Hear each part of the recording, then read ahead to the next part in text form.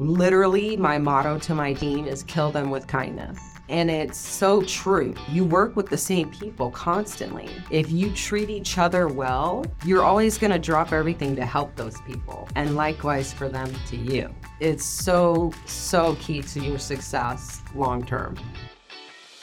Welcome to Collecting Thoughts, C&R Software's new podcast. We're your one-stop shop for digestible industry news, anecdotes, and advice as told by the boots-on-the-ground industry leaders and subject matter experts. We'll be covering topics across the collection space, technology, and finance. I'm your host, Christina, and I'm happy to have you join us. Today's guest is Helen Leonard, Director of Accounts Receivable and Collections at Acco Engineered Systems. Helen has over 20 years of experience with billing and collections in the construction industry. She's an expert in handling all methods of collection on construction projects, from public to private work. Helen is an avid animal lover and the mother to two identical twin boys who just started second grade. Helen, welcome to the show. Thank you. Thank you for having me. So today we're going to be talking about your role in the collections industry within construction. But before we jump into specifics, why don't you tell me a little bit about how you found yourself in this industry? Actually, most people you talk to in construction, I've known the same contacts, for example, at a lot of the companies we do repeat work with. And you ask them that, and it's funny, you kind of just end up here. It's not usually like by design or plan. Before here, I worked at a copper repiping company. Actually, a friend of mine worked here and kept pushing me. She's like, this is for you. This is totally up your alley. You need to send a resume. I'm like, I have a job. I'm good. I gave it to her just to appease her, basically, not thinking anything of it, and interviewed 16 years ago. I could tell it was unique, Acco was, and in the way that as big as we are, and we've grown so much since I've come here, we've acquired 7-8 companies in the last 10 years. I mean, it's crazy, the growth. But when I came, it was such a family atmosphere, even though it was large. And I thought, I can give it a try. I could see. And, now I've been here almost 20 years. That's great. When it comes to the specific industry of construction, did you find that it had a certain energy that pulled you into it? Like, was it high energy? Was it interesting work that you were necessarily doing before? So for me, what was really intriguing for me for Acco was just how busy they were, right? There was so much volume and the work itself. I'm a go-getter and I'm going all the time 50 miles an hour. People tell me all the time, like, stop, slow down, take a seat. No, that's not how I am. And that's what makes construction unique. It's very fast-paced. It's very constant. It's I call it a domino effect. So you have, the start of a job, which is the owner or the lender, and then they hire a general contractor, and the general contractor hires all the subcontractors. 90% of the time, I would say we are a subcontractor. The other 10% of the time, we are direct to the owners. Because of that cycle, there's literally always a domino effect. There's always someone holding up some part of the process, but it has to go every month. That cycle has to repeat every month. Yeah, especially with construction, I can imagine there's very strict schedules that you have to abide by in order for... Is it handling mostly commercial construction or residential or everything? All commercial, yeah. So my previous job was residential only, and then here it's all commercial. So we did Dodger Stadium, all the major, we did like San Francisco General Hospital, that was a big job. SoFi, big project. And that stuff's got to be done. They have games to put on. Yeah, there's penalties, especially stadium or schools. You have strict, this has to be done by this date. If you don't, there's actually penalties because, right, the school has to open, stadium has to have their game. Taylor Swift has to perform. Exactly. Yeah, if the concert has to go, whether or not your air conditioner's ready, you better be. So yeah, it's very unique and it's fast-paced and high-strung, and there's all kinds of challenges and unique situations that make it really engaging. When it comes to the collection side, are you juggling the various different like industries that go into a construction job? Like, are you handling the collections for all of that and chasing different people? That's got to be a lot to handle because it's so many different facets and so many different personalities. Oh, yeah. Yeah. So the unique part with our specifically collections for construction is this, right? You have your whoever you're working for, which is usually the general, and they have we have contacts we've had with the same general for 20 years, right? And they have very specific rules. Okay, we need it on this form, this way, at this time. And then we also have all our subcontractors who work for us. Oh, and then the owner sometimes has very unique stuff. So whatever between the owner and the GC is deemed required and necessary, then passes down to the subs. So then we have to do whatever they require and then also enforce it with our subs. And that's every month. So, hey, your May payment's on hold and you have 10 subs and suppliers that I need releases from. They need to be notarized. They need to say they got paid for this month and I need it all by yesterday. So it's a lot of juggling and a lot of unique relationships, right? So you have owner, general, it's who your bread and butter is, your contact and who you work for. And then your subs who you also have relationships with because you're constantly using them on projects. And so it's a constant balance of that relationship. Keep your customers, both sides, external and internal, happy and moving and accountable for their role in keeping this project moving and the funding moving well. Because you don't want, 3 months on hold because of one sub being delinquent or behind in whatever they may be behind in.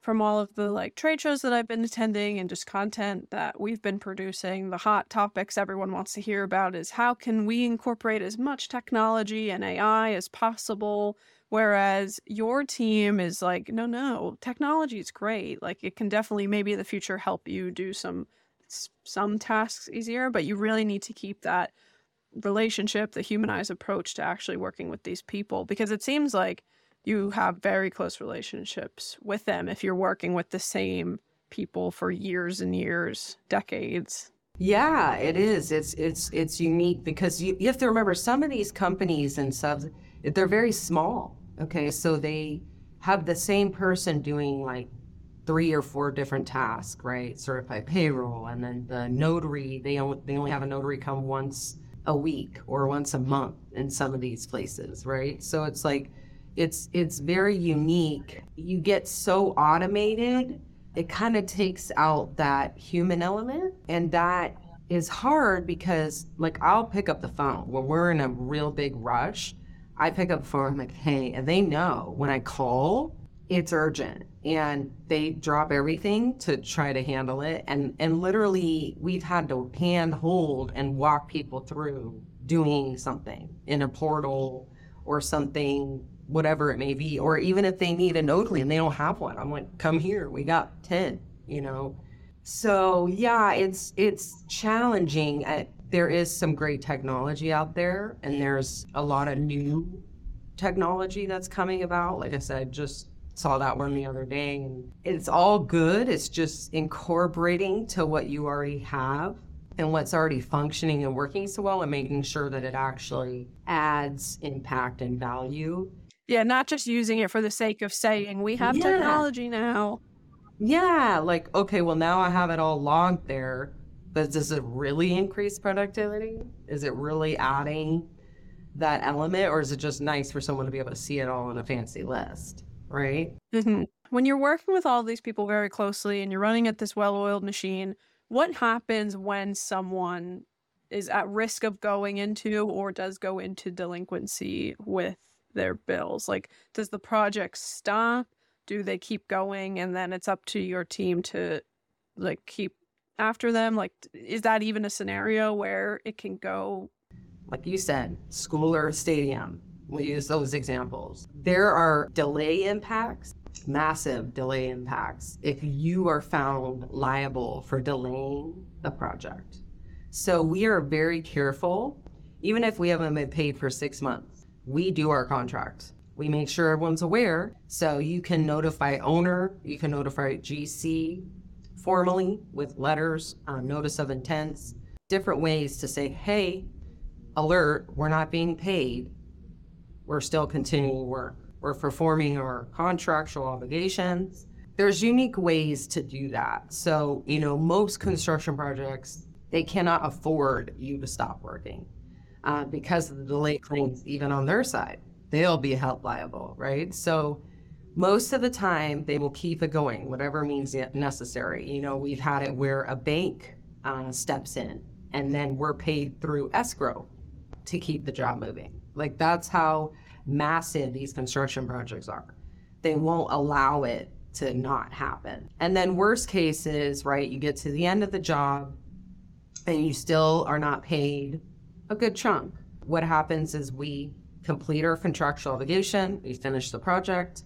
Depending if it's a public job or a private job, we then file a mechanics lien or a stop notice or a bond claim or all of it to recover all the funds on the job. So the good, and this is literally, our attorney made this for me. It is labeled Hell the Hammer. That's really my name. That's actually my initial. Oh my gosh. And that's my middle name. And then Leonard the Hammer. And we are so unique, and we have such a strong hammer, if you will, to get paid. So the mechanics lien, what's so unique about construction is it can ultimately force sale of the property to ensure that we get paid. That's how strong a mechanics lien is. Oh, wow. So I don't need to use a collection agency. I go file a mechanics lien. If the owner tries to go get a loan, refi, this is all a recorded document on the records. And so it is very powerful. And I have never seen where it forced sale of the property, meaning they always make sure they get you paid. A bank will step in, they will refi, they will do whatever it takes to get you paid because the property values usually are pretty massive, right? So that is what's unique, and that is what is so nice, honestly, for me and my job. It's not a personal thing, right? You're dealing with companies and structures, and so this isn't personal. I'm not taking food out of your mouth, right? This is very unique to us and to our culture and to what makes our job so good and so easy if we do it right. There are very specific timelines and guidelines of how you do a mechanics lien, and if you don't follow those, you can lose that. And that's why, and what my focus has been since I've come here for the past 16 years, is how to improve that and make sure we use that ultimate hammer as best as we can and do whatever we can to ensure we have that tool always.